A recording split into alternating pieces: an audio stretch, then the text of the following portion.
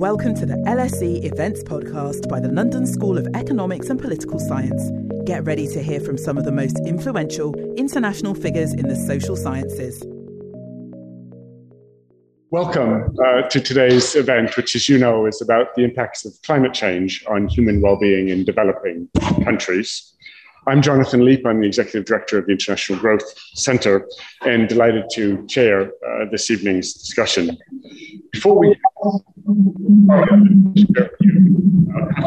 housekeeping items, we do have an online audience. We're being streamed live tonight, and we are making an audio and video recording, so we expect that to be available on the IGC's website within a couple of days after the event. We will have a designated time at the end of the lecture for question and answer, both from you and from our online audience. So I'll be going back and forth between the two. For our online audience, if you do want to ask a question, please enter it in the Q&A box at the bottom of your screen, and then colleagues will be passing those questions on to me. We also will have a brief survey right after the event, I guess, particularly for the online people, and would be grateful if you can answer those questions. Also invite everyone to engage with us on social media. Our hashtag, as it has been this whole week, is #LSE Environment Week, all run together. Well, despite some optimism that came out of COP26, it's still clear that we're far short of the kind of action that we will need to achieve the goal of limiting temperature rises to 1.5 degrees. Estimates suggest that at best we're headed right now for 2.4, possibly as low as just under 2, but nowhere near the 1.5. And the scientific evidence at this point is unequivocal that it's a clear threat to human well-being, and that delays in action will have very potentially dramatic effects, not least because of the risk of tipping points. I'd like to invite our distinguished panel tonight to talk about these challenges and how we might address them, not only thinking about the role of government, but also of civil society, not only thinking about some of the more straightforward choices, but also some of the more difficult trade-offs that we all need to understand in terms of how we move forward. Well, we have four distinguished guests this evening. The first, and I'll go in the order that they'll be speaking. The first is Tema Carlton, who's Assistant Professor at the Bren School of Environmental Science and Management at UC Santa Barbara. Second is Michael Greenstone. He's the Milton Friedman Professor of Economics at the University of Chicago, and also a Research Program Director for the International Growth Center. We have as one of our two policymaker discussants, Asad Gilani. He's the Secretary of the Board of Investment in the Prime Minister's Office in Pakistan. And joining us online is Erica Bouti, who is the Director of Research and Corporate Affairs in the Public Utilities Commission in Ghana. So really delighted to have both such a strong academic panel, but also policymaker panel. So I'd like to start by inviting Tema to lead us off, and she and Michael will be presenting the academic presentation, and then we'll move to policy discussion. Great. Thank you all for being here and for the invitation to speak tonight. I'm going to be talking about the new science and economics of climate impact assessment, and in particular, how new research in this area allows us to characterize the local level impacts of climate change and begin to paint a more quantitative picture of what global inequalities look like under climate change. Closer. Looks like the clicker doesn't want to go now. Okay, that's okay. All right. So, greenhouse gases are rapidly mixed in our global atmosphere, which makes climate change an inherently global problem. But we don't experience climate change in the form of global mean surface temperature or global sea level rise. We experience climate change in the form of local level impacts, often of extreme events. No better example of this than the devastating floods that are currently impacting millions in Pakistan. But of course, these local level impacts look very different in different parts of the world. So while devastating floods are hitting Pakistan, we see heat waves in the southwestern United States having very different effects on human well-being. And it's important for us to characterize this not just because these inequalities are emotionally evocative, but because they really matter for the types of climate policies we pursue. So on the mitigation side, when policymakers are thinking about what type of emissions mitigation to pursue, how aggressive to pursue certain emissions targets, we need to be weighing the global aggregate costs of climate change against the costs of pursuing those policies. But if we add up climate damages, assuming that a heat wave in Chicago looks just the same for human well-being as a heat wave in Delhi, we're going to get that aggregate number wrong. And the technical reason for that is a bunch of nonlinearities, but I think the basic idea is pretty clear. Of course, on the adaptation side, planning for these climate impacts and building resiliency, we need to know who's going to suffer what climate impact where. And a little bit of a delay. So our first sort of attempts to build quantitative estimates of global climate change damages didn't really help us look at those local level estimates, but they were incredibly important for building a general sense of how bad the climate change risk was going to be for global economic development. This is sort of the heart of those first early models, integrated assessment models. This is a damage function. It tells us global GDP losses as a function of how much warming we're going to get. And these models were really influential in science and in policy. And there is a huge achievement that we were able to build these sort of estimates, given that we didn't really have the types of data that we have available now. We didn't really even have a field of climate economics in the way that we do now. And we didn't have modern computing power. And this was such a feat that, one of the creators of one of these models has won a Nobel Prize for his achievements in this space. But a really important feature of these early climate assessments is that they give us a picture of global climate damages that looks like this slide. So for example, this early 1993 paper tells us that a 3-degree warming is going to amount to 1.3% global GDP losses, where we're getting one color, one number for this map. But if I told you that 1.3% was going to manifest in the form of 1% GDP losses in the EU, but 2% of lives being lost in India, you might feel very differently about the human welfare impacts of that warming.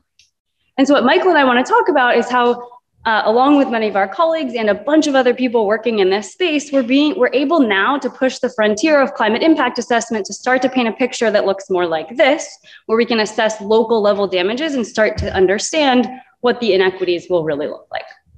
And so we'll talk about these estimates and how we get there in a minute, but just as a preview, we're starting to build damage estimates that look more like this, where we can start to see both across countries and within countries what these heterogeneous damages are going to look like.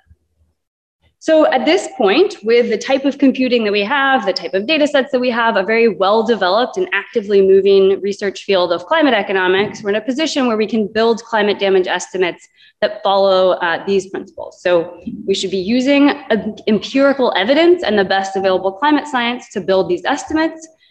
We should be building estimates that are globally representative. Historically, it was easy for us to grab data from the US and the EU and think about these relationships, but now we are in a position where we should be careful to represent the entire global distribution of people. We want to be able to account for adaptation, the fact that heat wave in Delhi looks very different from that heat wave in Chicago, and also that paying for that adaptation is expensive. And then finally, we want to characterize and to be able to value both the uncertainty in all of these impacts and the inequities that we're seeing around the world. And so that's what we've been working along with colleagues, including two of them whom are in the room, Ashwin Rodi and Ishan Nath, at the Climate Impact Lab to start to make progress on meeting these goals. So this is an interdisciplinary consortium across a bunch of different institutions. We are climate scientists and economists and computer scientists and energy modelers, where we're working to build these estimates at the global scale that really help to characterize local level damages. Our approach is modular in the sense that we're going to be building climate damage estimates from the bottom up, sector by sector, and even sort of subpopulation by subpopulation before pulling these together to build a more global picture of climate damages. And so what I'm going to do right now is not bore you with many different papers and tons of estimates, but instead sort of try to give you a window into how we build these estimates, and in particular, what they tell us about climate change impacts, particularly in developing countries, and the inequities that we're starting to see through building these types of estimates. And I'm going to start by looking at mortality. So because we're taking really a data-driven approach, we're going to be building projections about climate damages based on what we see in the historical record about how populations suffer or respond in a variety of different ways to historical climate events. So we're going to collect as much data as we can on each of these outcomes that we're trying to model. Like here, starting with mortality records, you can see lots of holes on that map, which we are actively working to fill, but this is sort of where we have high resolution mortality records publicly available today. And we're going to combine those with historical climate records to build a data-driven empirical estimate of how much mortality rates respond to the weather events that we see today. And as has been shown in a variety of other work, we see that both extreme heat and extreme cold raise mortality rates. This gray shaded area is sort of what happens on average across all people across our entire sample. There's some sort of muted response on both the cold and the hot side. But just to begin to paint this picture of differential vulnerability, we see that different age groups respond very differently. So if you are under the age of 64, on average, we're not seeing much of a response. These populations are not very sensitive. In contrast, the older than 65 population sees really extreme increases in mortality, both on the cold side and on the hot side. So this already starts to build up a story about differential vulnerability that's going to be really important to capture when we're thinking about who's going to face what impacts going forward. But we also know that populations in different regions are very differentially able to adapt. And we can see that in the historical data. So if we go to the coldest regions of the world, on the right, you're seeing the effect of one hot day, 35 degrees Celsius, on the 65 plus mortality rate. These are populations that do not experience those hot days very often, and they're not prepared either in their technological investments or in their behaviors or in the way that they work to respond to those hot days. And we see a really large increase in their mortality rate. But as we move to places that are more accustomed to seeing these temperatures, we see that this effect declines, such that by the time we get to some of the hottest regions in the world, these hot days are ordinary events, and we see a much more muted response to that same heat event. And so this is, again, another dimension along which we're seeing differential responses that we want to characterize when we're generating local level climate projections. But of course, it's one thing to say that we experience these hot days frequently, so we should be adapted. But of course, budget constraints bind, and we need to be able to afford those adaptive technologies and be able to afford adjusting our lifestyles in response to a climate event. We also see in the data that there's an incredibly important effect of income. So in the lowest income populations in our sample, we see really extreme responses of this of the 65 plus mortality rate to a hot day. Here you're looking at 37 degrees. And we can already see in the data that we have that in more middle income countries, that declines. You see this height of this dotted line falling below in the left panel. And then in the wealthiest regions of the world, this is a much more muted response, right? So these are all different dimensions along which we're characterizing this differential vulnerability so that we make sure when we go to make a projection of what climate change might look like in a low income country, we're accounting for the fact that this looks very different for them. So pulling these different pieces together, we build estimates of sensitivity for each of those 25,000 regions around the world so that we're characterizing these heterogeneous projections. So for example, just a window into what this looks like. Here's an estimate of our estimate of sensitivity to temperature, mortality sensitivity to temperature in Oslo. This is a place where we're seeing a lot of cold days and high sensitivity, both to cold and to heat. But this is not a place that's projected to get very many hot days, even under a very aggressive emission scenario. In contrast, in Accra, we see extreme sensitivity to heat given the lower income nature of this population, and then this enormous increase in extremely hot days projected under climate change. And what's really important here is that if we had ignored differential sensitivity and used some sort of global average vulnerability, we would be mischaracterizing impacts in both of these places, and importantly, really failing to understand the inequities inherent in the climate change problem. So pulling these together, we can build estimates of global scale damages that account for these differential vulnerabilities. Here's an example for mortality. Probably, unsurprising in a qualitative sense to many of you is that this map looks like there's an enormous divide between the global north and the global south. The lion's share of the burden of the mortality risk of climate change is falling on the poorest populations.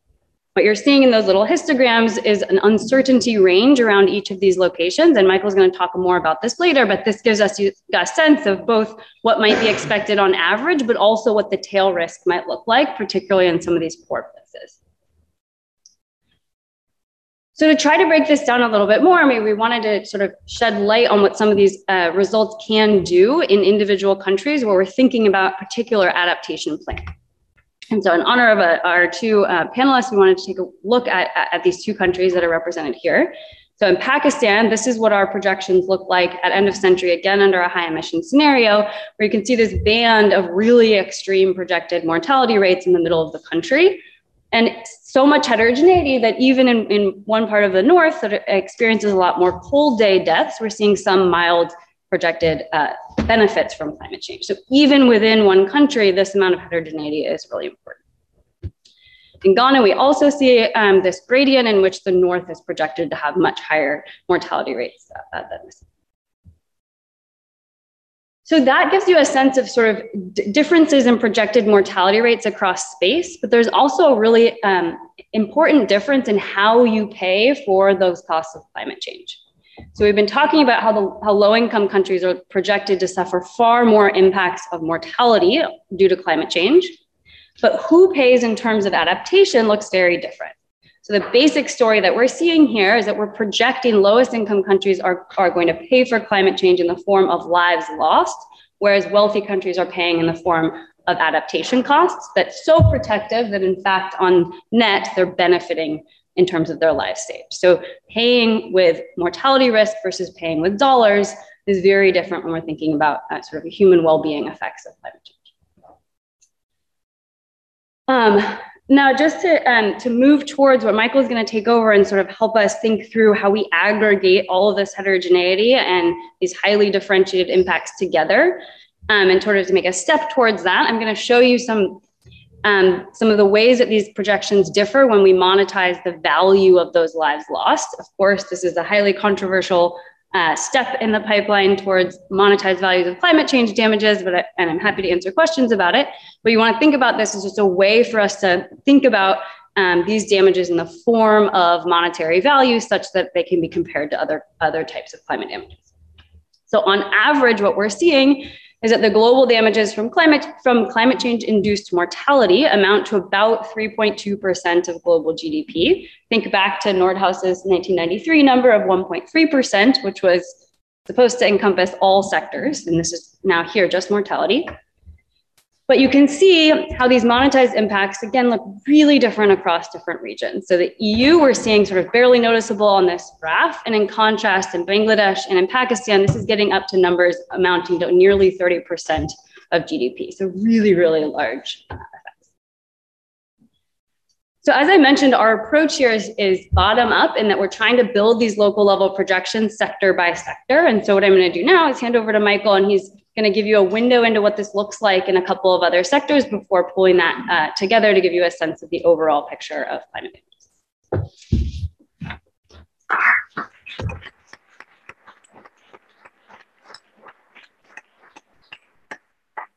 Okay, daunting to go after Tama, who was just so clear, so I'll try and muddy things up for you a little bit. So Jonathan had said that it was okay to go through each sector slide by slide. I decided that we should be a little bit shorter, so we'll just give a taste for electricity.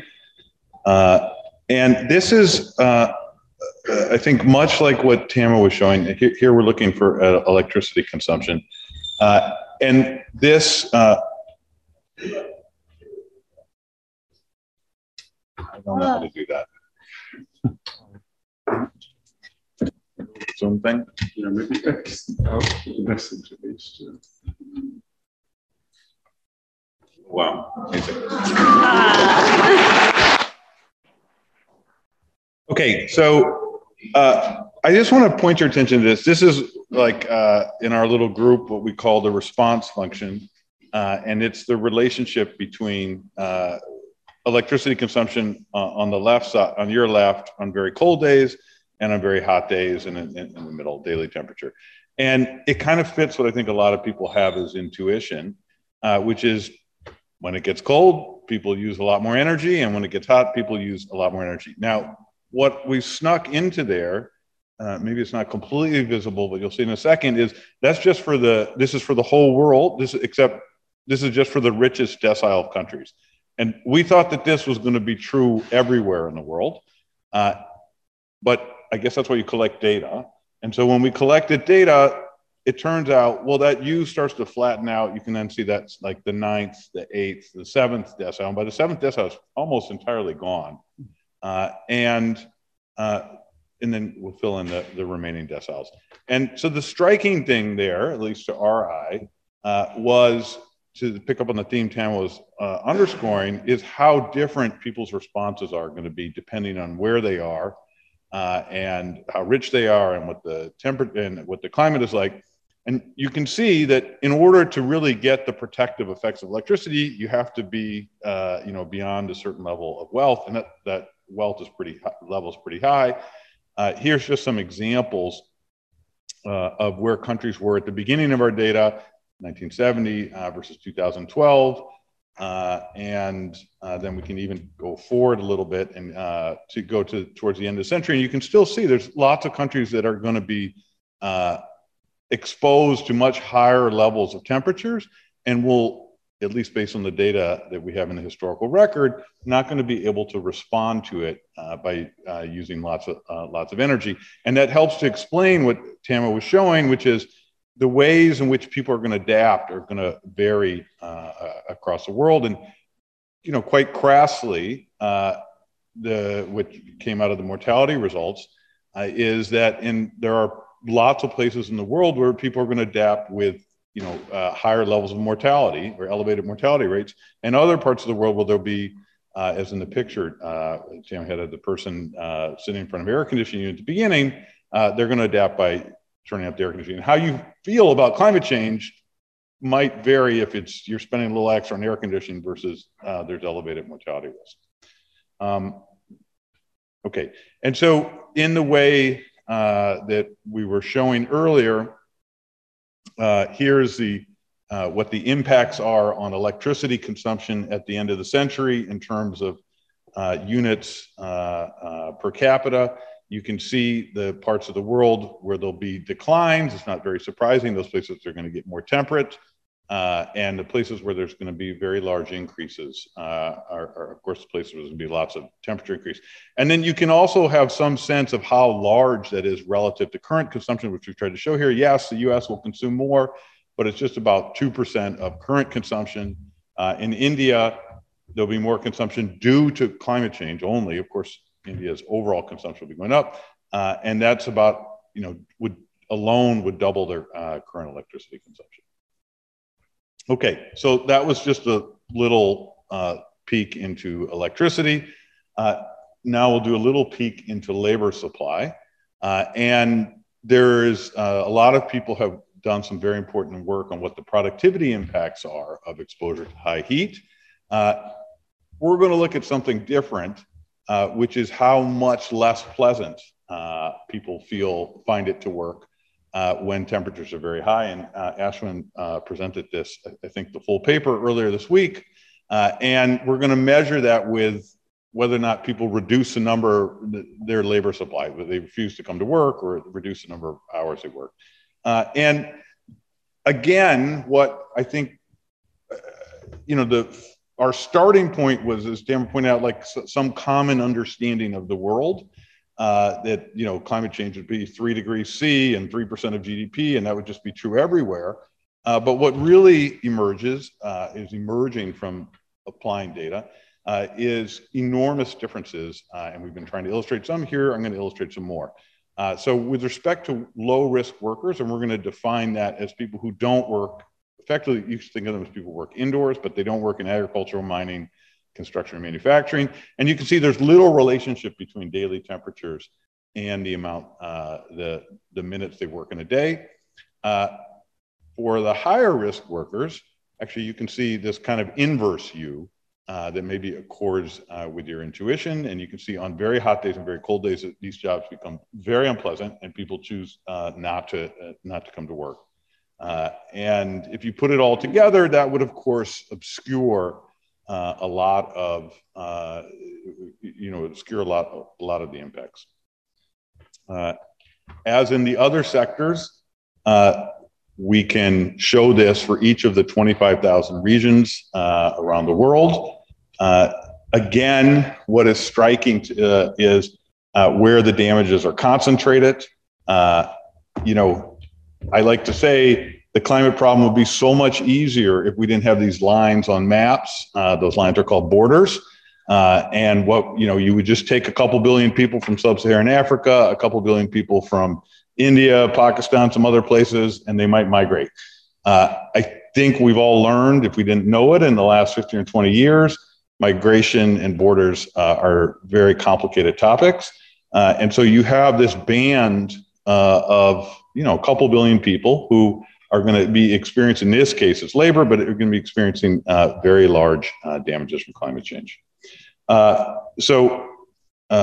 Jonathan's stern request, I'm not going to go through every single other sector that we've put together, and just try and give you a sense, had we walked through each one and you believed each of our estimates for each sector, what you might get when you start to try and add it up. This is just different projections of what's going to happen to temperature over the remainder of the century. They're all based on different assumptions on what's going to happen to emissions. I think somewhere between Mr. Red and Mr. Yellow is probably the truth. So you could think we're somewhere there, and green does not seem, at least at this point, very realistic. And I'm going to remind you that our exercise here is to take, as Tama underscored, the importance of these nonlinearities. We're going to take the estimates of damages from each region, first within a sector, and then across all the sectors, and add them up and come to a total estimate of the damages of climate change.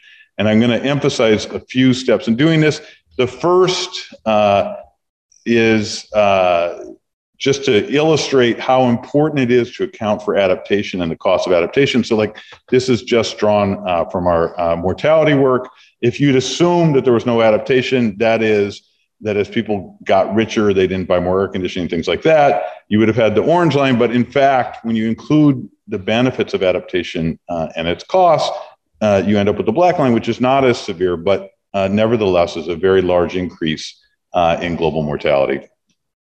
A second thing that I want to draw your attention to is, and I think everyone knows it instinctually, despite mine and Tama's and the rest of our team's efforts, we don't actually know, and despite the climate scientists' efforts, we don't actually know exactly what's going to happen. And in fact, there's a lot of uncertainty. And here is the uncertainty around how much temperature is going to change from two different scenarios that we just saw a second ago. And we do have a climate scientist on our team who I think I try to at least once a month yell at him about how large those distributions are. And so you can see, even if you're in the red or pink one, there's a good amount of support in that distribution of, say from 2 degrees all the way to 6 or 7 degrees. So that's like a lot of variability. And even the economists are not so perfect. And you can see that we can't tell you exactly what's going to happen to how much people are going to work. The gray area is, I think, the 95% range. And so a very important step in what we do is to recognize that uncertainty and then build that into our valuation technique. So, just as, people would feel very, very differently about losing 2% of their income with certainty versus, maybe losing 10% of their income with a 20% chance and 80% chance of zero. We're going to try and account for that in our valuation. And this is just when we pull that all together, both the climate and the estimation or economic uncertainty, that's what leads to these distributions of impacts that Tama was highlighting a few minutes ago. This is ACRA. And you can see that there's about an 8% probability. So that's 1 in 12. That's not zero. That climate-related or temperature-related deaths will go up by over 500 per 100,000, which is an enormous level. There's about a 75% chance that deaths are going to be greater than the rate of malaria deaths in Ghana today. In and of itself, very large, but where they're going to fall in that distribution is uncertain, and we're going to try and account for that in our overall estimates. This is the case of Sao Paulo in Brazil. Okay, so that you have a full sense of when you pull it all together, not just for one place. This is for the world, year by year, and we're trying to show you the 10th to 90th in the very light gray and the 25th to 75th percentile range in the darker gray. And on the y-axis is the change in deaths per 100,000. So this is for the whole world. Of course, we have uncertainty in all of our sectors, and so you can see this here as well. Okay, and then we thought that it might just be useful to remind everyone from intermediate micro why uncertainty is bad. And this is like the canonical graph that shows that people are willing to buy insurance. That is, they don't like the possibility of a gamble that has 80% on 0 and 20% on 10%, and they would be willing to pay something just to get to remove that uncertainty. And so this is just illustrating this canonical graph. Okay, so with that in mind, we're going to bring that uncertainty in. And now I'm going to turn to what I like to think of as the most, and maybe somewhat controversially say, the most important number you've never heard of. And that's the social cost of carbon. It's thus far, we've been emphasizing what the impacts of climate change will be. Let's say in this case, like at the end of the century. My own view, and I think Tama's, or at least she doesn't violently disagree with it, is that the binary discussion of what are the impacts of all of climate change, or should we have climate change or not have climate change, is kind of moot at this point. We have climate change, and everything that we're going to do as a society, as people around the world, is really like at the margin. And so if you are going to be doing things at the margin, you might want to know what the impact is of an additional ton of CO2, or even an additional 1,000 tons, or even 1 million tons. And I'm going to show you in a minute why I think even 1 million tons you could think of as marginal. And so anyways, the social cost of carbon is the monetary value of the damages imposed by the release of 1 additional ton of CO2.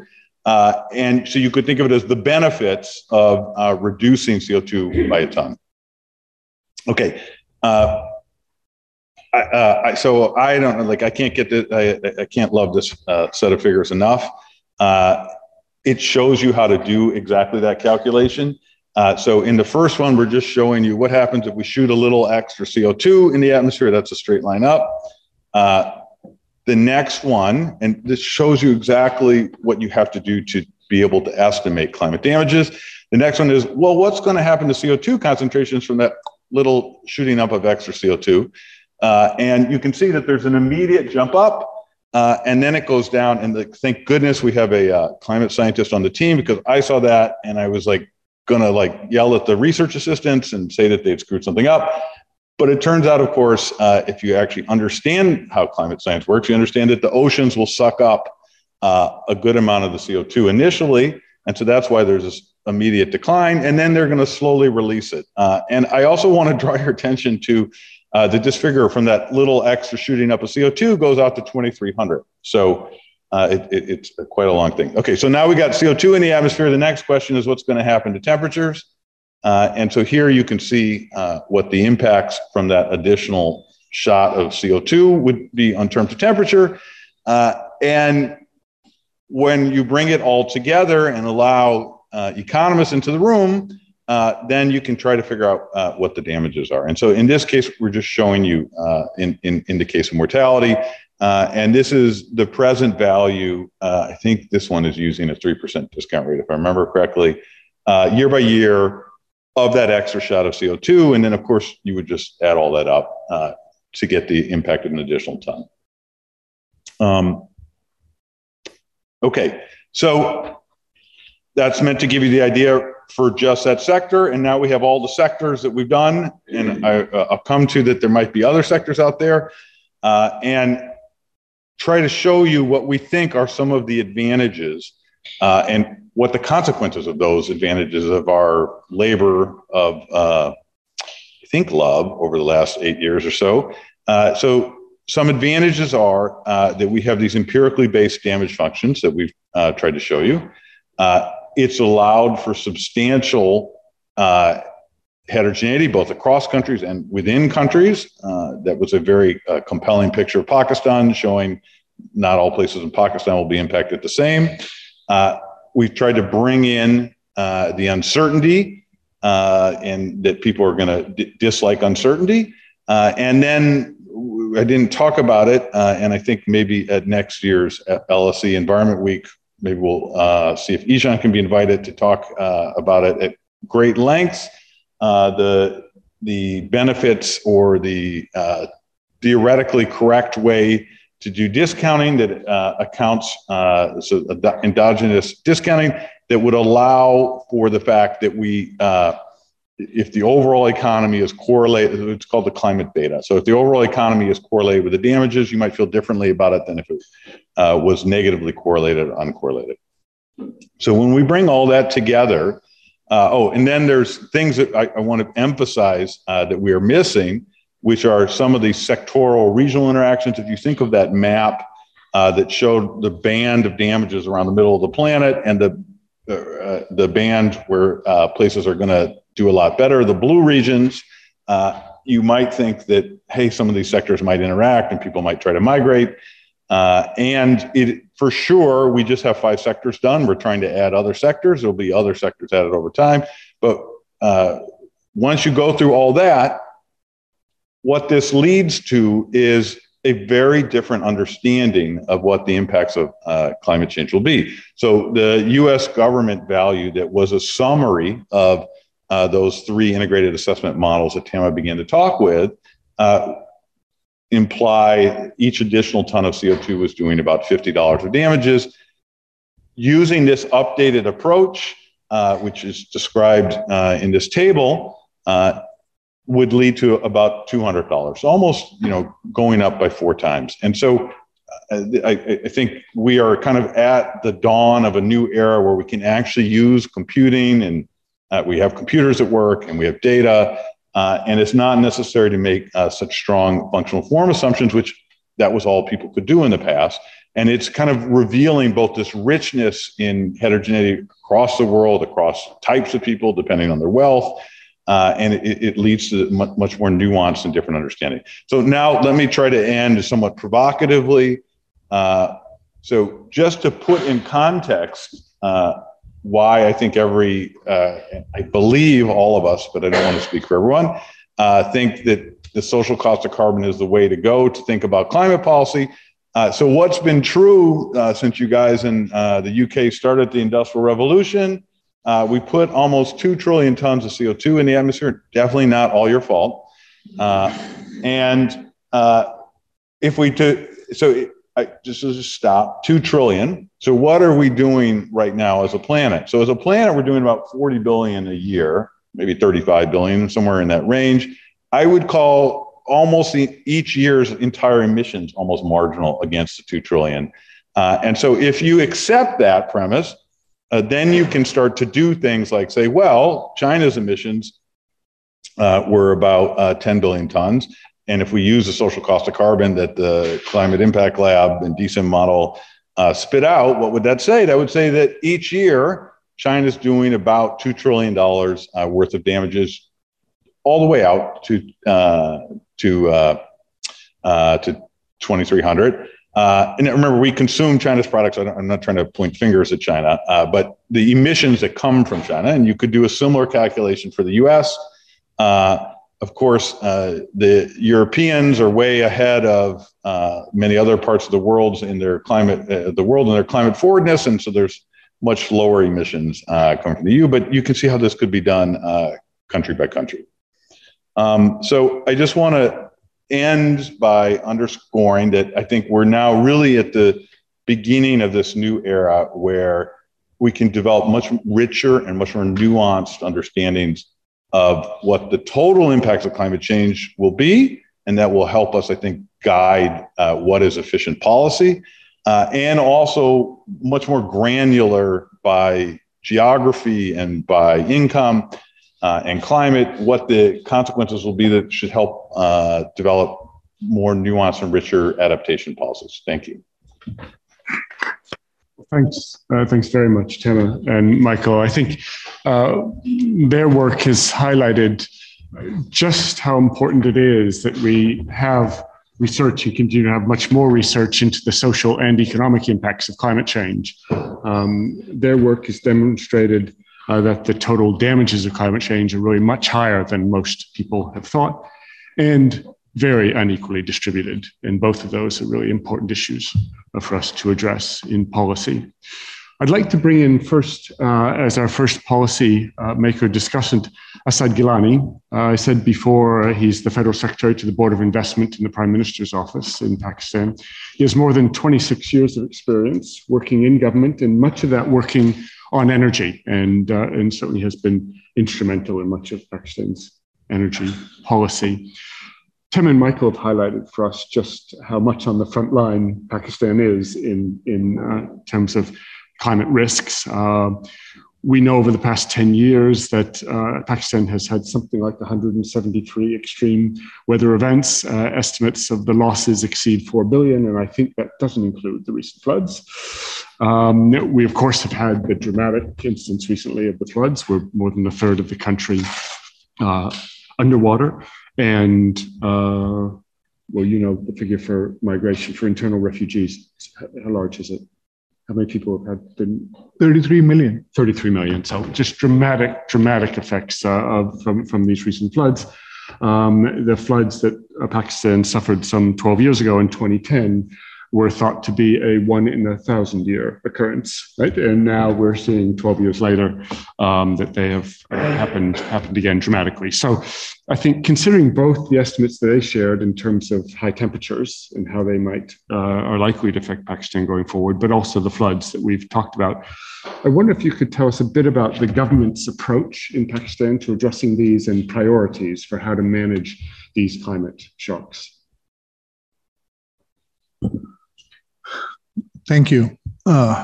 Just to put the things in perspective, Angelina Jolie is today in Pakistan, and she visited a facility which is managing the floods, trying to manage the floods because the extent is so great. And she said, I have never seen such devastation anywhere in the world. And she works for these climate disasters and the mitigation of those in so many countries. And she has just said these words, and I was reading those words today.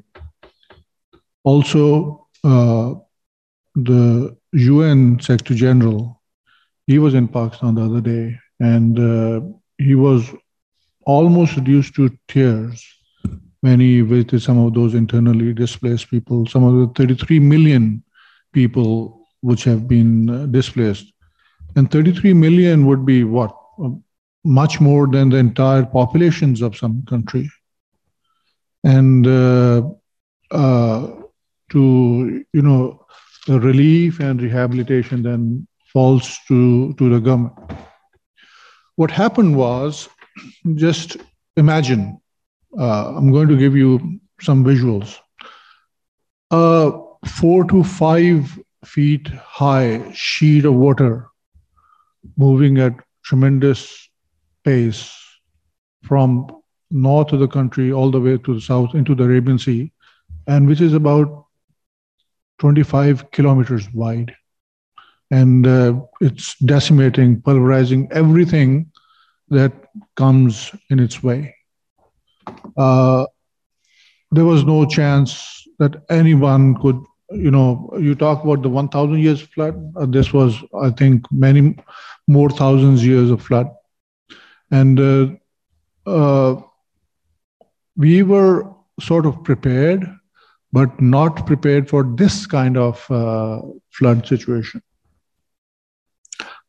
We know that the temperatures have been going up over the past many years. We are the worst victims of climate change, and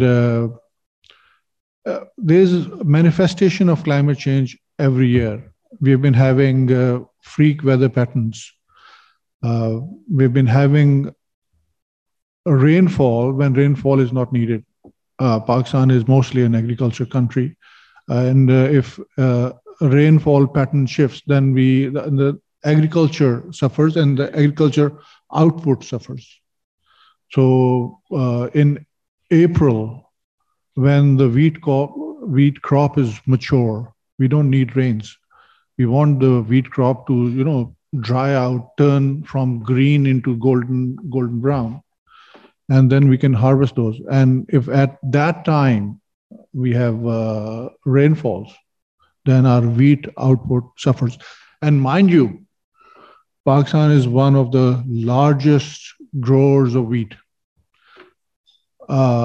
Ukraine produces about 21 million tons of wheat, and and that wheat is needed to feed probably all of Africa. Pakistan produces about 30 million tons of wheat. And if that wheat is impacted because of climate change, just imagine what's going to happen. And Pakistan is also, I think, the 5th largest producer of cotton. And cotton is mostly produced in Sindh. And that whole of that cotton has been destroyed. It's underwater. Sugarcane and rice, more cash crops, they've also been destroyed. So, did we expect this kind of devastation? No. Every year we have floods, but most of years the devastation is not so great. We had floods in 2010. We learned some of the lessons, but then what happened is, the population pressure, the population growth rate is so much that because of the housing shortages that we have, people build houses within the waterways. Now that the houses have been destroyed, they look towards the government for rehabilitation. So what can be done? What needs to be done? We have to do risk mitigation for floods. First of all, for rehabilitation, we are looking at international financing, and we are also looking at climate financing.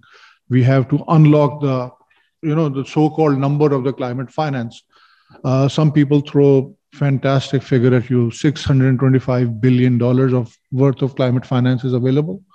But when you actually try and access that number, you realize that most of that number is abstract.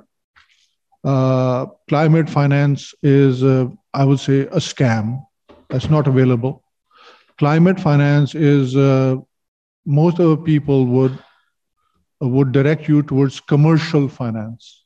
And climate finance should be available for devastations like this.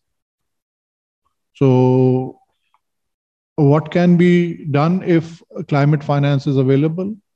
If climate finance is available, Pakistan can go into renewable energy. Pakistan can set up more solar power plants, wind power plants, and in the short term. And in the long term, Pakistan can harness the same water.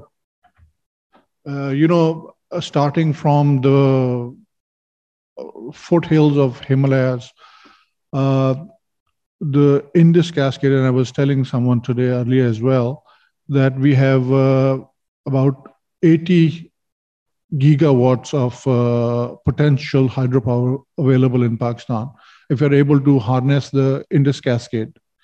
But for that, we need two things. We need climate finance and we need time, because each hydropower plant, it achieves commercial operations date, the COD, in, I would say, 5 to 6 years minimum. It can take longer, but not shorter. So we need climate finance to harness this water, harness the potential of this water. We can use this water for agriculture, and we can also use this power for water for electricity generation. So we have lots of policies available on paper. Some of those policies we have put into place. We have put into work. But for lack of climate finance, most of these policies are just on paper. What I would urge you and urge all the participants here, I mean, you are the experts, if climate finance is made available to the countries that deserve climate finance. So this is my initial answer to what you were saying. But if there's any follow-up. Yes, just as a follow-up, I wonder if you could talk a bit, you've talked about some of the measures that could be helpful in transitioning to low-carbon energy over time. I wonder, and with some benefits, you talked about hydro being used for agriculture as well, but I wonder if you could talk a bit more about adaptation and where you think priorities are there in terms of increasing resilience to climate shocks and responding to the predicted changes in temperature. I'm going to talk about agriculture. We need, we have bouts of drought and then floods. So we need resilience in terms of new seeds, new seed technologies, and seeds which are resistant not only to drought, but also resistant to, I think, more adverse climatic actions as well. We need seeds which are resistant to some of the diseases that these climate changes are throwing at us. For example, one of our cash crops is the cotton, and the cotton is a victim to two diseases. One is called two pests. One is called the white fly. One is called the pink bollworm.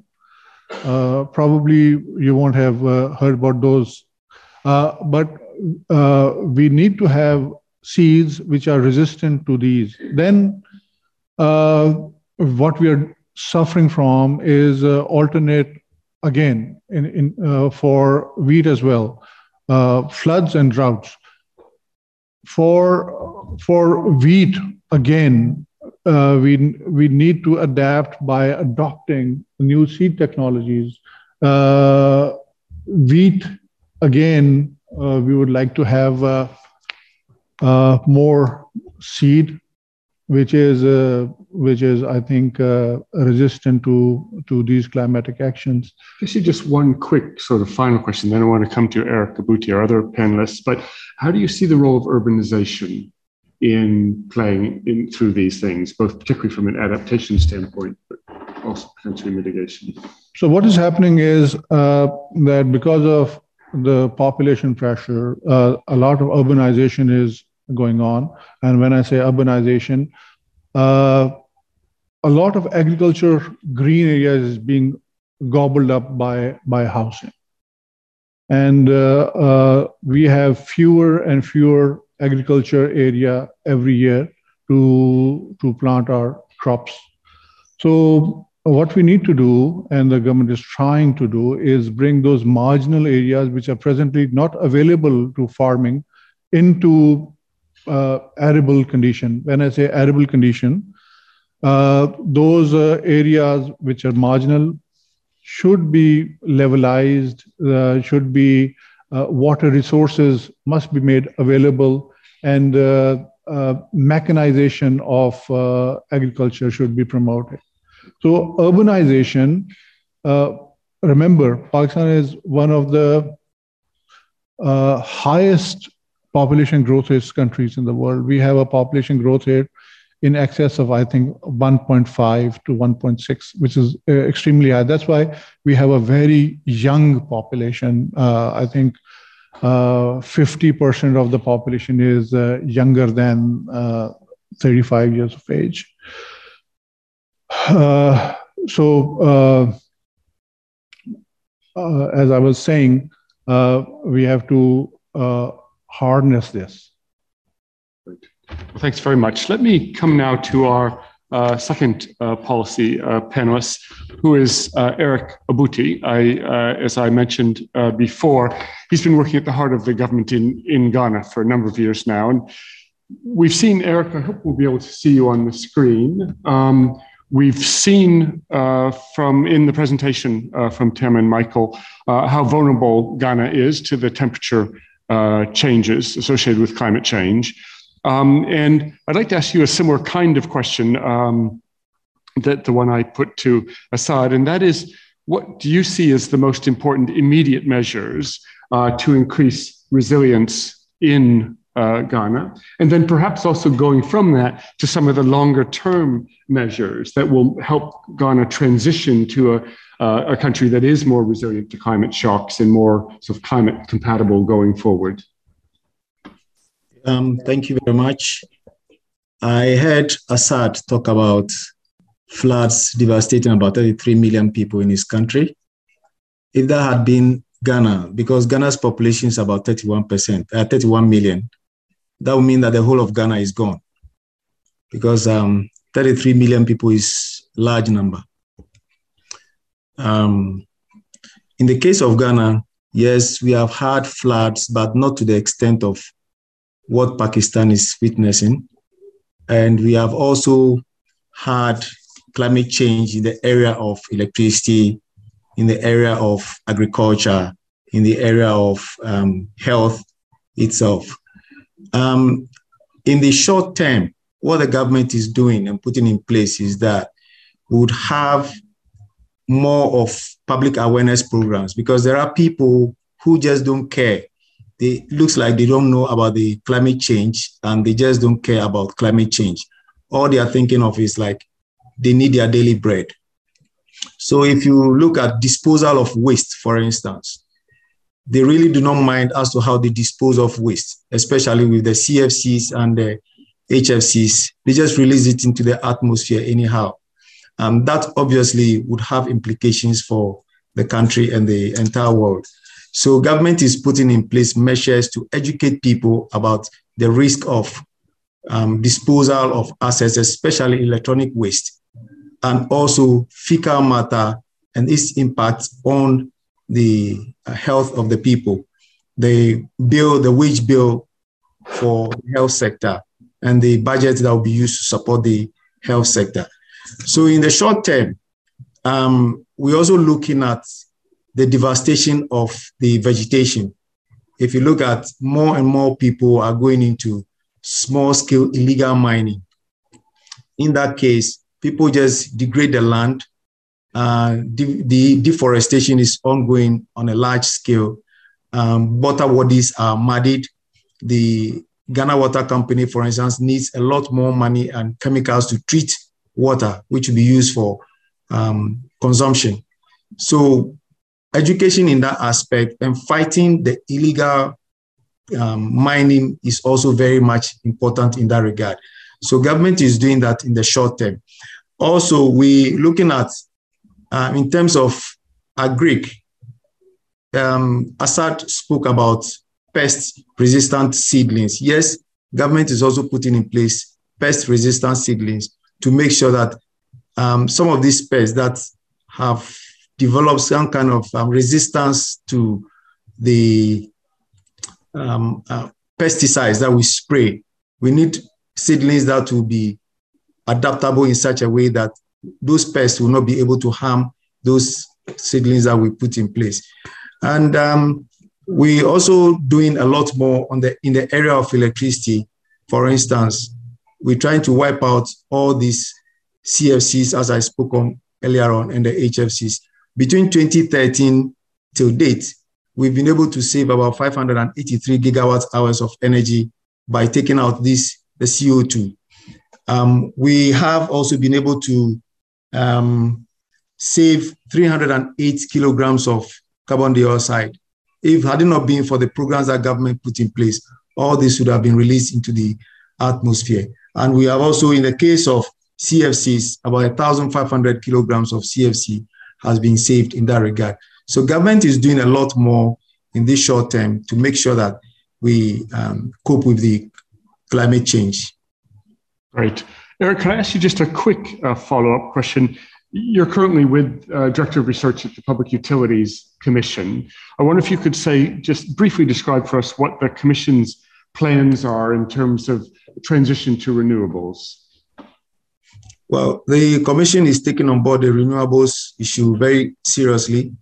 So by the year 2030, the government's decision is we should have at least in the energy mix 10% of the energy coming from renewables. So for now, we are deploying fast solar panels, we are deploying fast large-scale utility solar farms, just to make sure that we complement the renewable aspect. We are using the thermal component. Previously, when there was much more rainfall, we were using much more electricity from hydro. About 70% of it came from hydro. But as of now, the reverse is the other way. That's we have 30% of electricity being generated from hydro sources because of the erratic nature of rainfall pattern, and about 70% of it coming from the thermal generation. Government intends to roll that back and make sure that by the year 2030, at least 10% of the energy mix would have renewable energy. And for the thermal generation, we are using more of gas instead of the liquefied oil, the LCOs. So we are doing more on that regard to make sure that we cut down on the generation of CFCs into the atmosphere. Hi, I'm interrupting this event to tell you about another awesome LSE podcast that we think you'd enjoy. LSE IQ asks social scientists and other experts to answer one intelligent question, like, why do people believe in conspiracy theories? Or, can we afford the super rich? Come check us out. Just search for LSE IQ wherever you get your podcasts. Now, back to the event. Right. Thanks very much. I'd like now to turn to the audience. I have some online questions as well, but I want to first come to you, and I'll take questions in threes, and then we'll bring in the online audience as well. So first, here, the woman in the middle, and then this gentleman at the very front, and then the gentleman there in the back. I'd ask you to keep your questions short and to keep them questions. Yeah, I'll try. To me, the obvious question is, should the people who cause the damage, the high emitting countries, be paying for the damage caused? And if so, how? Right. Very important question. Okay, should we come?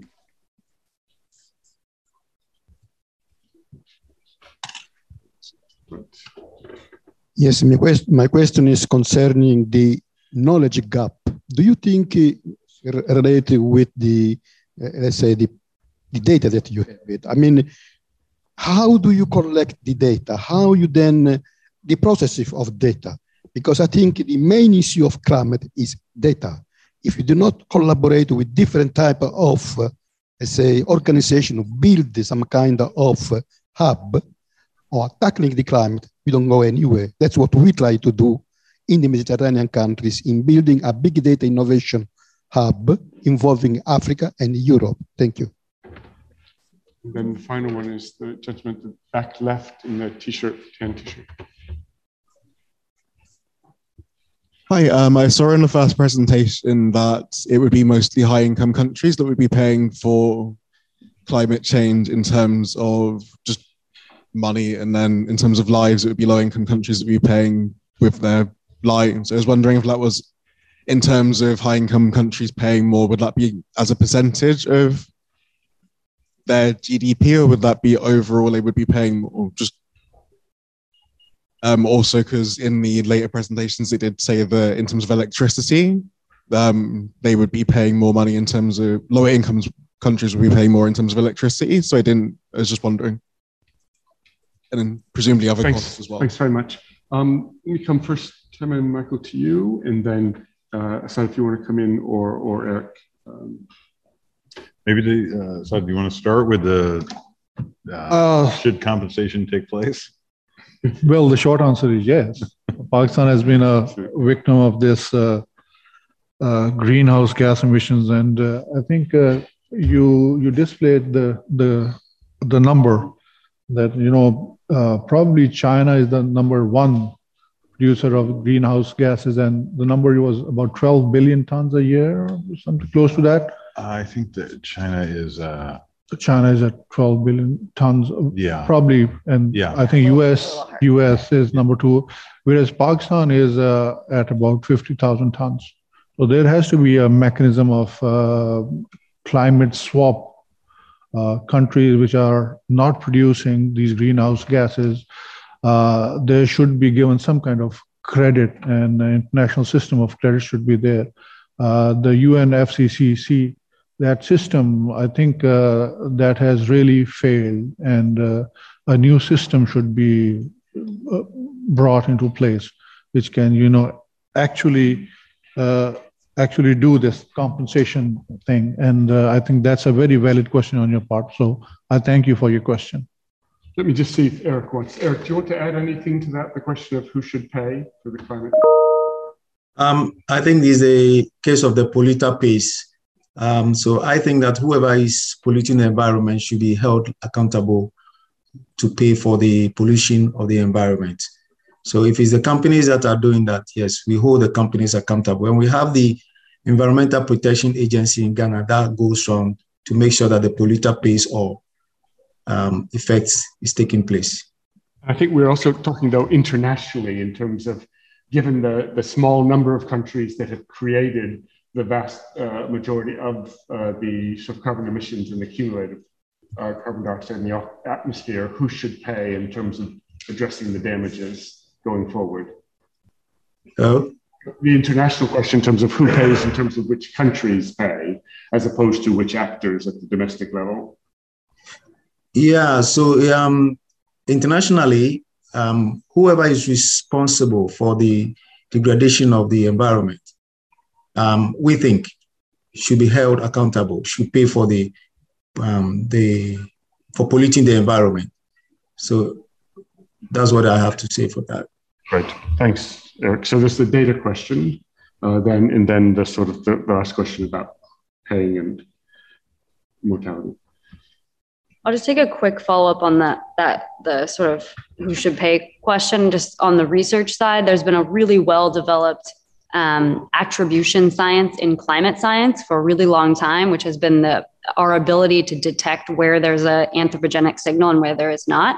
And we are now in a position where we could begin to do that with damages. So I think we're now at a place where we actually can turn that signal into dollars and actually provide the research necessary to start doing the transfers that you're talking about. So I think in principle, you know more about this than I do, Tama. In principle, the share of the floods in Pakistan that are due to, surely some of that would have happened anyways, but the portion that's due to CO2 can be deduced. Is that right?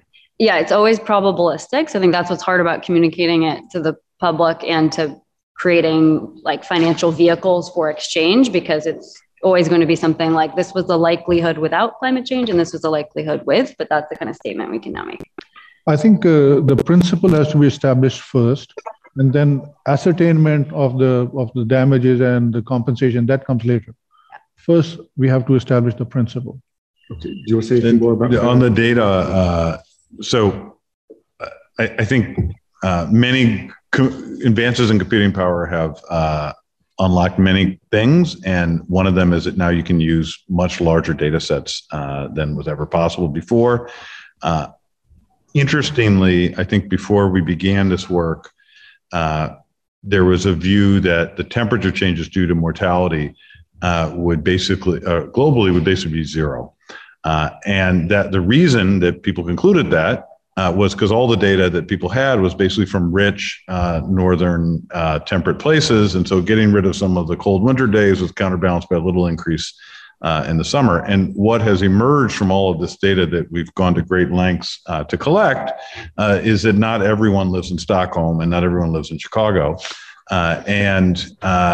Deep, people turn to economics for deep insights. That is one. You get this very different understanding of what the consequences of climate change will be. And so we are trying to build that. We're building it sector by sector. We're making it publicly available. We're always looking to add to it. So. Great, thanks very much. Let me take some questions from the online audience, and I'll group some of the questions together. So the first question is, how should vulnerable countries respond? This is, it's from Ash Chowdhury, who's an IGC economist in Bangladesh. How should vulnerable countries respond, given in most cases they have less resources and their emissions are lower anyway? So it's both a sort of moral question as well as a positive question. From Ethan Gray, so two questions I want to clump together, just both for you, Michael and Tama. When the interquartile range for present value of mortality damages is so wide, how can we accurately calculate the economic impact for specific countries? And then how could we then take the global wealth and talk about some kind of distribution of wealth to countries who need it most in proportion to economic value? And I think perhaps that means economic value of the damages. And then the final, then linked with that is, in your last slide, you showed annual emissions, but not cumulative. Have you looked at the damage relating to cumulative emissions for particular countries? And then the final question, Asad, is for you, and that is really two related questions about the flooding. And really, one, in the short term, given that the water may not recede for 2 to 3 months, what will be the policy towards farmers in terms of what to plant and how to plant, given the much shorter growing season? And then in the longer term, what's going to be done to lessen the chance of a repeat? So I think the first question was, how should vulnerable countries respond given their lack of resources? So what are priorities in this area? Go ahead. No, my view is that job one in a vulnerable country is to get the adaptation under control and get it going. I think sometimes, like, the global discussion and narrative is that everyone's got to cut their emissions. And if you can cut your emissions for domestic reasons in a vulnerable country, that's terrific. But I think job one is to find ways to prevent climate damages from being so severe in some places. And I think that is a understudied, it's under-executed area, and one that I think should be of foremost priority. So really quick piggyback, what a lot of our results indicate is that there exist massive adaptation gaps already in the historic record, right? So we see today some places are much better able to adapt to the exact same shock than mostly poor countries. And so I think it gives us, I agree with Michael on the emphasis on adaptation. I think we can do a lot to already close some of those adaptation gaps we see today before we even start thinking about 2050. And I think there's a lot of welfare gains to be done in working on that today. So the question about what's going to happen next, will the water recede and how long will it take for the water to recede? I think that's the question. And what should the government be doing about it? Let me tell you about what the terrain is like. On the left bank, as we go from north to south, on the left bank, the water which has overflowed the banks of River Indus is going to flow slowly back into the Arabian Sea. So there's no problem with that. But on the right bank, the water is going to pool over there.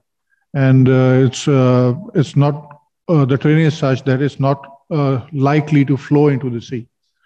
So the water is going to be, it's going to, through a process of evapotranspiration, it's going to finally dry up. But the questioner is right. It's going to take a rather long time. But let me also tell you this. When the water overflows its bank, it deposits a layer of alluvial soil, which is very, very fertile. And it's likely that it's going to be a boon for the following wheat season. And what remains for the government is to provide adequate seeds and fertilizer and whatnot, mechanization, so that the farmers who are left with nothing can at least start sowing that fertile alluvial soil. And maybe for the next 2 to 3 years, they can be bountiful crops, at least in that area. So an investment needs to be made, because usually the farmers store some of the seeds and some of these implements and some of the required agriculture stuff at their farms, but all of that stuff has been swept away. So it falls to the government to restock all those things. So while it was a bane, but it is also likely to produce a bounty. The water level had fallen in the aquifer so much. I think the aquifer is also going to be filled up again. So it's a challenge, but it's also an opportunity. Thank you. Good. Particular questions about the data you presented? No, sorry, for you, Tamara. On the interquartile range being wide. So I think this points to a lot of the emphasis on uncertainty that Michael made at the end. And I think it's really important to acknowledge that a lot of early estimates just didn't present the uncertainty alongside the aggregate damage numbers. And so it's an important step to openly characterize that uncertainty. And then the way that we act on it is what Michael showed in his one super technical intermediate micrograph, that we can use foundational economic tools to value that uncertainty. Just like we pay for fire insurance and earthquake insurance, I'm in California, we can price that risk into our economic decision-making around climate change. So I don't think it means uncertainty we don't act. It means uncertainty that we need to value and act on appropriately, given what those tail risks mean for people's welfare. Yeah, I would just also add, what I'm struck by in some of those mortality or even just the overall damages, there's like reasonable probability mass on like very bad things out there. And those are, you want to buy insurance against that. And that's, I think that's a really important finding that, as Tama said, had not been integrated into our economic understanding of the impacts of climate change. About cumulative figures? Oh, yeah. So can I just say, the great thing about social cost of carbon, the most important number you never heard of, is it can be used for a bazillion different things. So if you want to I think the question was over here somewhere. If you want to multiply it by cumulative emissions, that's fine with me. You can use it for many things. Great. Okay. We can take another round of questions here from the audience. So first, this woman in the center, about 2/3 the way back, then gentleman over here. Any other? And then, so I take this gentleman on the right. Yeah. So you have the mic, right? Thank you. Thank you for the presentation. It was really inspiring. But my question is more towards policymakers, especially to Eric. Right there. So historically, environmental protection in African countries have... Could you speak up a bit? I think the volume, yeah. Yes. Can you hear me? All right. Okay. Yes. So historically, environmental protection in African countries have resulted in conflicts between indigenous groups and policymakers. So I'm wondering, what is the relationship between those indigenous groups who are so eager to cling on to their lands and the policymakers now? Gentleman in the back there, and then we'll come over to. Thank you. So basically, my question is regarding the trade-off between the econ growth and the cost of cutting this kind of energy use for developing countries. And also the question also related to developed countries. So I think in your graph, you showed that the aggregate level of the emission for the carbon, but not for the individual or per capita level. So in terms of the per capita level, I think actually the developed countries should be the one that emits all in the world. So in terms of international corporations, so could you give some guidelines how these developed countries and developing countries should cooperate with each other to solve the problem of, say, like financial, technological, or like this kind of institutional constraint for developed country? Thank you very much. And then the final question here. Thank you. My question relates to financial flows. So are private financial institutions like members of GFANZ incentivized to invest in climate adaptation in climate vulnerable countries the way that they're funding mitigation? And if they're not incentivized, are there existing data and modeling gaps that if they were to be filled would incentivize them? Great, thanks very much. So Eric, could we come to you first with the first question, which was really about the political economy of climate change and climate action and the historical conflicts that environmental measures have triggered between indigenous groups and policymakers? Yes, thank you very much. In times past, the relationship was very frosty because people think that that's their livelihood and they hold firmly onto the land. So they fight back anytime something of this nature comes up. But with time and the public awareness programs that government is putting in place, educating them, and for them realizing, for instance, in the case of water, that their water is highly polluted. And since certain communities, they don't even have potable water to drink. They've come to the realization that they have to work hand in hand with government. So for government to also make sure that they have the potable water, they have arable lands to farm on. So for now, I would say they are working in conjunction with the traditional rulers, the security in the community, and the EPA itself. So the relationship is gradually moving from being frosty to being a very good relationship between the community and the EPA. Right, thanks. So do you want to talk anything about the political economy in Pakistan of environmental policies? I'll just make one comment, and that comment is about, talking about indigenous groups. We don't have indigenous groups as such, but what leads to tension is when the government decides that it's going to put up a large hydropower dam.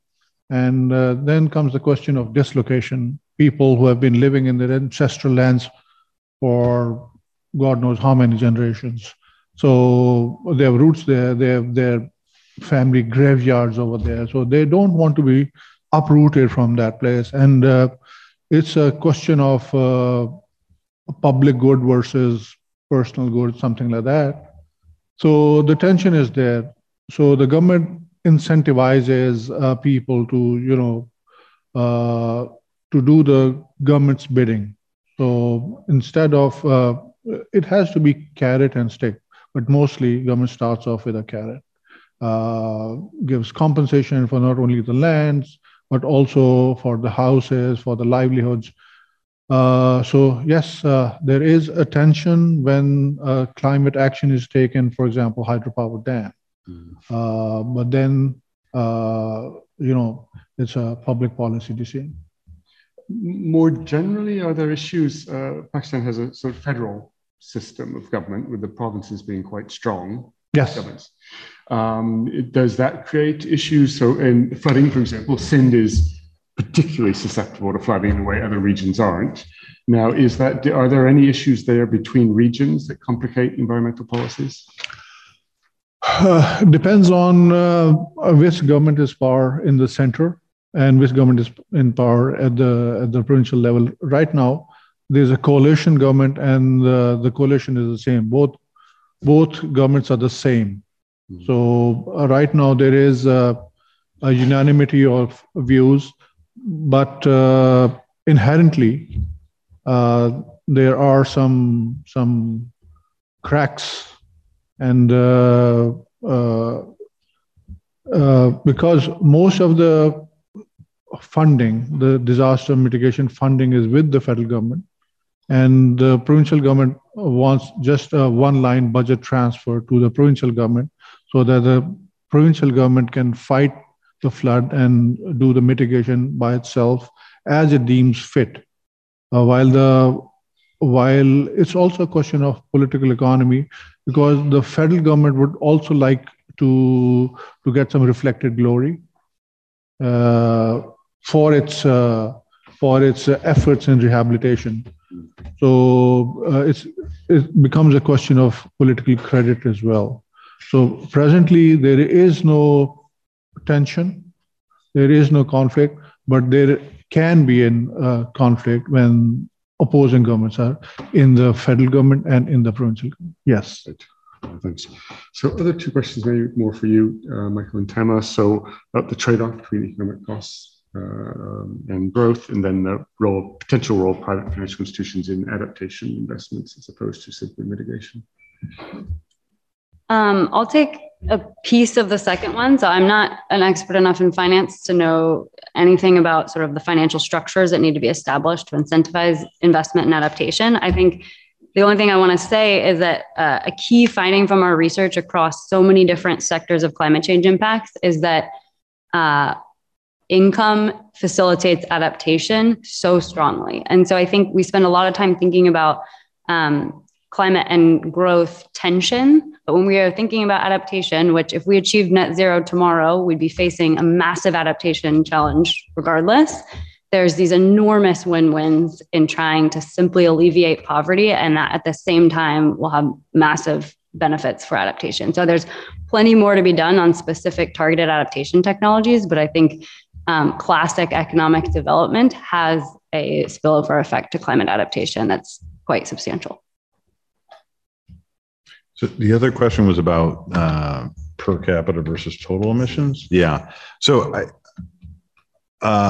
I think I want to separate what our what our focus was. Our focus is trying to assess what the damages from additional CO2 emissions are, and the planet does not divide those by the number of people. The planet only cares about tons of CO2, and the damages are a function of CO2. There's a separate question, which is what I think was being, or I think the question was there, was being asked, is how to assess responsibility, and should you effectively be dividing by population? And I think that is ultimately a political question that's going to have to be sorted out at where there will be all kinds of trade-offs and side payments and things like that. But one, and I understand that question, and it's an important question. And I say that as someone from the United States, where, you know, it's I think it's 16 tons per person. In Europe, or maybe it's like 5 tons per person.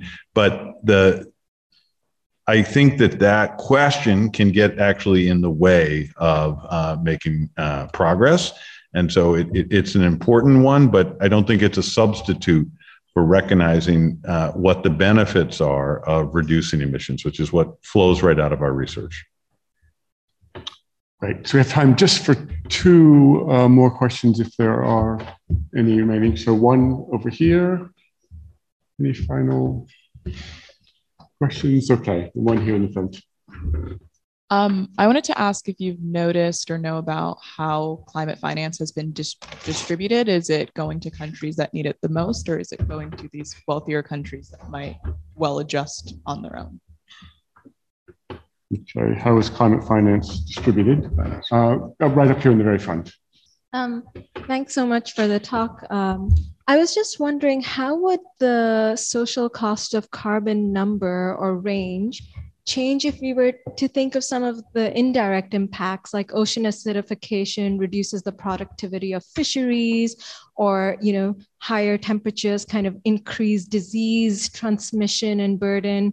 Because I saw you have kind of several types of quantification, but of course there's many channels of damage that are missing from that. So how would we kind of think about, you know, those changing the number or the range?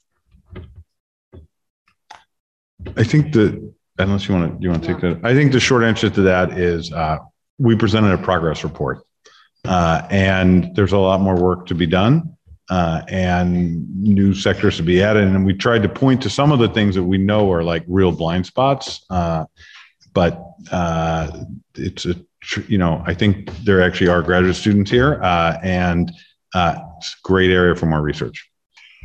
Asad, do you want to, or Eric, do you want to comment on the first question? Is how is, and I suppose also perhaps should climate finance be allocated? I'd like to take a stab at that. You know, climate finance, I'm a bit skeptic about what climate finance is. Usually what climate finance does is it seeks those projects where the return is the greatest. It's sort of a commercial finance. So if you're for a particular project, if a solar project or a wind project, the return is greater, the climate finance people would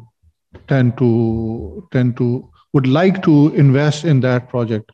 By climate finance, if I understand correctly, a climate finance project should be a project in which the environmental returns should be the top priority. And it may be a financially viable project or not, I'm not sure. So presently, climate finance is more on paper than actually climate finance. Some people would like to differ, but I find no difference between climate finance and commercial finance. Okay, Eric, I was going to come to you, but we're just out of time unless you just have a quick comment you'd like to make before we close.